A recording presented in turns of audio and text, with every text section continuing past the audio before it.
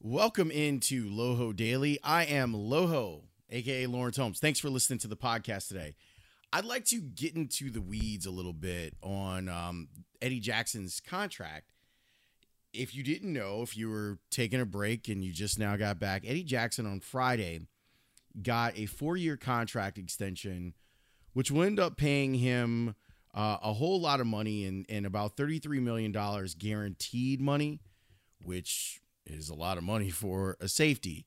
I think he's worth every penny. And I think there are not a lot of things that I feel like the Pace administration of the Bears has gotten right. This one is one they got right. They took a chance on a guy who had bad medicals, who had that, horrible injury in college. And that's why he slipped to the 4th round. I mean, Eddie Jackson was a first-round talent, and he slipped to the 4th round. I'm really happy that he got the extension. He's a tremendous player. And you've seen it in the first 2 years. You had a guy that flashed that first season, then was an all-pro the second season, and saw his production dip in this third season. Now, we'll get into that because I had a long conversation with Alex Brown about that, and it'll explain more. So the deal looks like this. Eddie got a 4-year extension worth $58.4 million. Total $33 million guaranteed, and then the fully guaranteed. So this is how some of this stuff in the NFL works. They put in like a 3-year guarantee where he's going to get $22 million in like a signing bonus. And then if he ends up on the roster next year, he's got another, it's one of those things. So he's going to get $33 million because he's going to make all the things that he needs for a bonus. It's a yearly average of $14.6 million for Eddie Jackson. Now, we saw his production dip, only 2 interceptions in the 2019 season. But if you look at what he's done, he's got 5 touchdowns along with 4 forced fumbles, 5 fumble recoveries since 2017. Been to the Pro Bowl a couple of times, been an All-Pro, which is the more important. Some people don't know the difference. So let me just explain real quick. Pro Bowl, a lot of people go to the Pro Bowl. Getting selected to the Pro Bowl is different than going, like being an alternate and being a replacement. So like when you tell me that Mitchell Trubisky went to the Pro Bowl, he wasn't selected to the Pro Bowl. He was like the 4th alternate. And considering how many people are either hurt or don't want to play or don't want to go to Orlando to go play in this thing, it's not a surprise that the quarterback position ends up sending more people than they probably should. All pro is you are the best 1 or 2 at your position. Whole NFL, period. Not NFC, AFC, entire NFL. And the fact that Eddie Jackson was selected as a first-team All-Pro is really significant. This season, when you saw the Bears defense, which was pretty good but not great, the thing that made them not great was the lack of turnovers. They went from having, or as Lovey would say, takeaways. They had 36 takeaways in 2018 and then 19 takeaways in 2019. There's a lot of factors here, and Alex Brown and I are going to break some of those things down for you in a minute, but you saw the difference that it had on Eddie Jackson. Like, he was the playmaker the first 2 years, and then this year it dropped off. I think that there was a redundancy in the roster between him and Clinton Dix.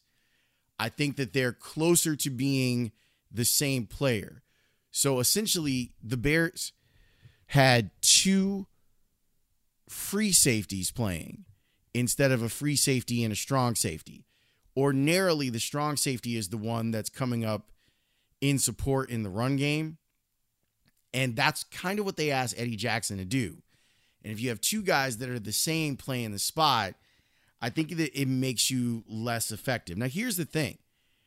Clinton Dix, I thought, played pretty well this year. I know that it can get lost in the fact that the Bears' defense wasn't as dominant. The Bears overall were not very good. But I thought that he had a solid year.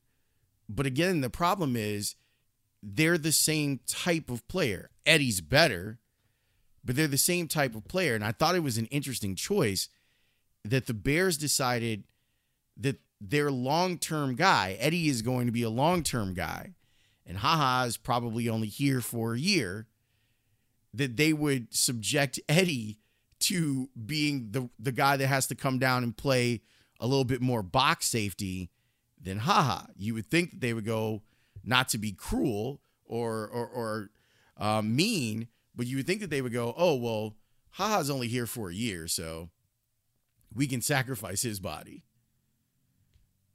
But maybe we shouldn't sacrifice Eddie's. Some of this goes back to not re-signing Adrian Amos, too, who I thought fit really well with Eddie Jackson. And some of this is just, everything didn't work this year the way that it did last year. There was just going to be some regression. Having the takeaways cut in half, though, that's pretty bleak. That being said, I think this is a clear win for Ryan Pace. Clear.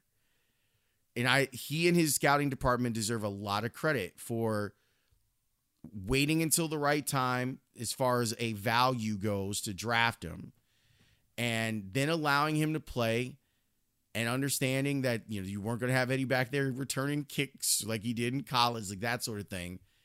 And he's developed into a really good player. I think whether it's Vic Fangio or even Chuck Pagano, who I don't think used him completely correctly this year, they've all played a role in this guy's natural ability coming to the forefront. He's a tremendous safety.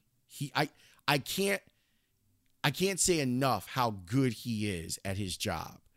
And I like when guys who deserve to get paid get paid.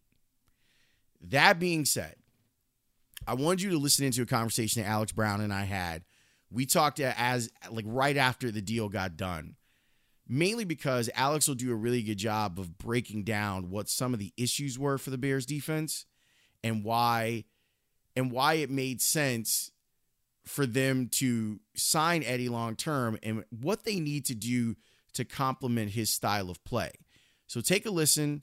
This is Alex and I talking ball, breaking it down on Eddie Jackson's new contract. I am happy to see that young man get paid. You look at the last, 3 years of his football career. I mean, his last year at Bama, from where he was, getting hurt, getting drafted later than what he thought, and then having some really good years as a Bear and really turning into one hell of a player. So I'm glad we were able to lock him up. I didn't know if it'd come that quickly, but for what they offered him, I think they show you just how much he means to this football team. What makes him a great player? He's that guy in the back. I mean, if you just look through the history of the Bears, I mean, he is the Mark Carrier. He is the Mike Brown back there, where you really don't have to worry about a whole lot. He's the leader back there. He's gonna get everybody in position, and then he makes plays. Man, he makes game-changing plays, not just tackles. He is a ball-hawking safety that is a willing tackler, but his forte is to make big plays, score with the ball, takeaways. That's what he does.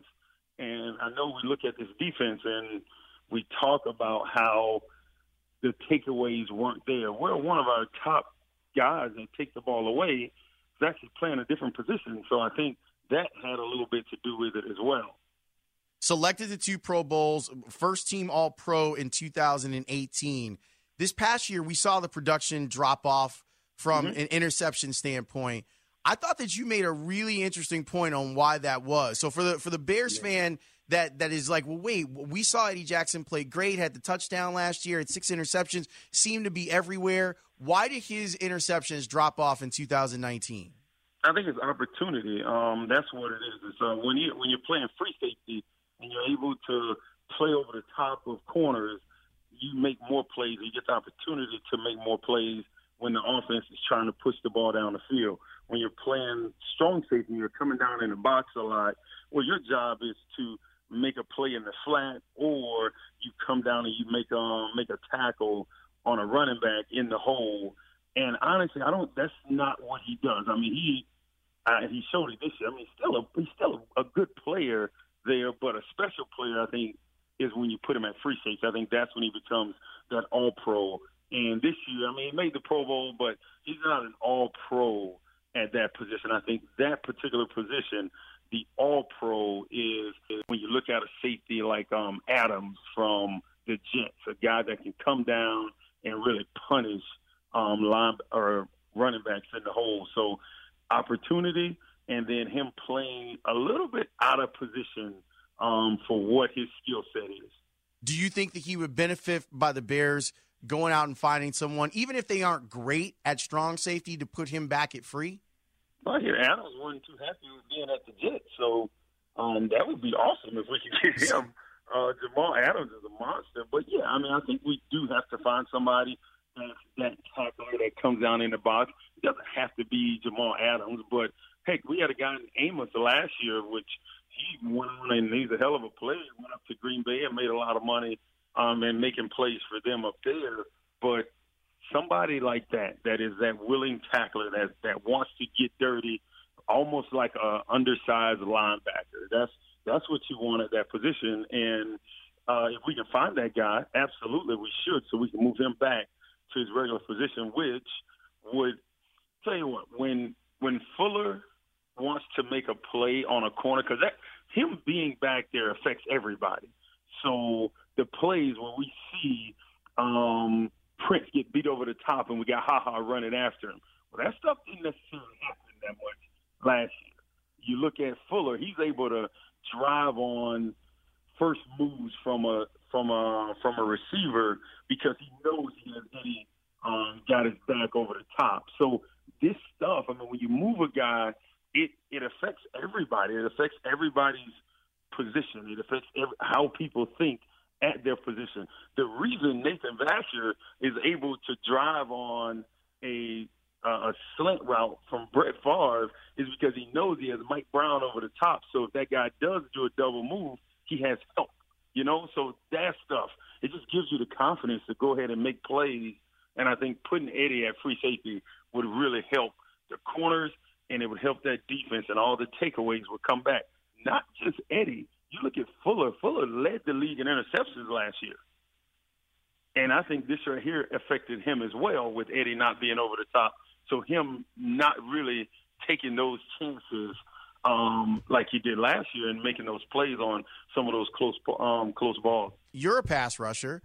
Mm-hmm. How big of an effect does it have on those guys? Because I was talking with my guys earlier today during transition to Bernstein and McKnight, that another thing that I feel like plays a big role in the interception production is I look at Prince Amukamara, I look at Eddie, I look at Kyle. Last year, in 2018, they knew the ball was coming out. So double moves, that wasn't a thing because the ball was coming out. You could get downhill and make a play on the ball. So how much does what happens up front with the Bears pass rush that didn't have the type of numbers that it had previously, how much does that affect the type of risk that guys in the back four can take? Well, it definitely goes hand in hand. I mean, if you look at it, look at all the stuff that happened. You got all these moving parts and all these things that are changing within the team, but then you're not able to go out and actually practice it because they didn't play in the preseason. So you really can't get on the same page in live action. So the preseason is for that, especially so everybody can get on the same page when you're doing things, not necessarily regular season speed, but it's definitely not practice speed either. So it's somewhere in between that. And if you can, when everybody starts to get on that same page, so now you move Eddie and guys start to understand, well, okay, I don't have that same blanket to help me out over the top, so I can't do certain stuff. But you learn that in those preseason games. You learn that in those preseason reps. So I hope they go back, and I hope they actually do it this year. But you learn that, well, the pass rush just isn't there. For whatever reason, the pass rush isn't there. I might not be able to break on that ball. And then when the pass rush starts to go, then you can come back to it. I think that had a lot to do with people really looking at Khalil Mack and understanding that if you don't take away Khalil Mack from this defense, you're in trouble, one. And then Hicks. I think you have to find we're going to put 2 guys on Hicks. We're going to put 2 guys on Khalil Mack. And then the other 2, we're going to block one-on-one. And if they can beat us, we'll live with that. And that's what was happening. The offenses were winning by putting one person to block Leonard Floyd, to block Eddie Goldman, to block all the other guys. They rotated in and out of those 2 positions. So, I forget his name, but the one double bicep, he actually he made a lot of plays when Nick he came Williams. in. It was just Nick Williams. So he made a lot of plays when he came in, but it wasn't as consistent as you wanted. Robertson Harris, he disappeared after that Minnesota game. After the first Minnesota game, he disappeared, and I actually was hoping that and I actually thought he would, really turn it on when he got the opportunity when Hicks was out, and I didn't see it. Not sure if something was wrong or an injury or something, but I definitely expected more from him, and I'm sure I'll see him, and I'm definitely going to ask him, like, what was going on, because I know he has the talent, and I know he has the drive. I thought he'd be more of an impact player when he got that opportunity. I thank you for listening to Loho Daily. I'm glad that we had a chance to talk about something good when it comes to the Bears, and I'm glad that Eddie Jackson got his money. There'll be more stuff throughout the week this week. I'm sure I'll have some thoughts on Deshaun Watson versus Mitchell Trubisky. Did you know that Deshaun and Patrick Mahomes are going to play each other in the playoffs next week? Of course you did. See you next time.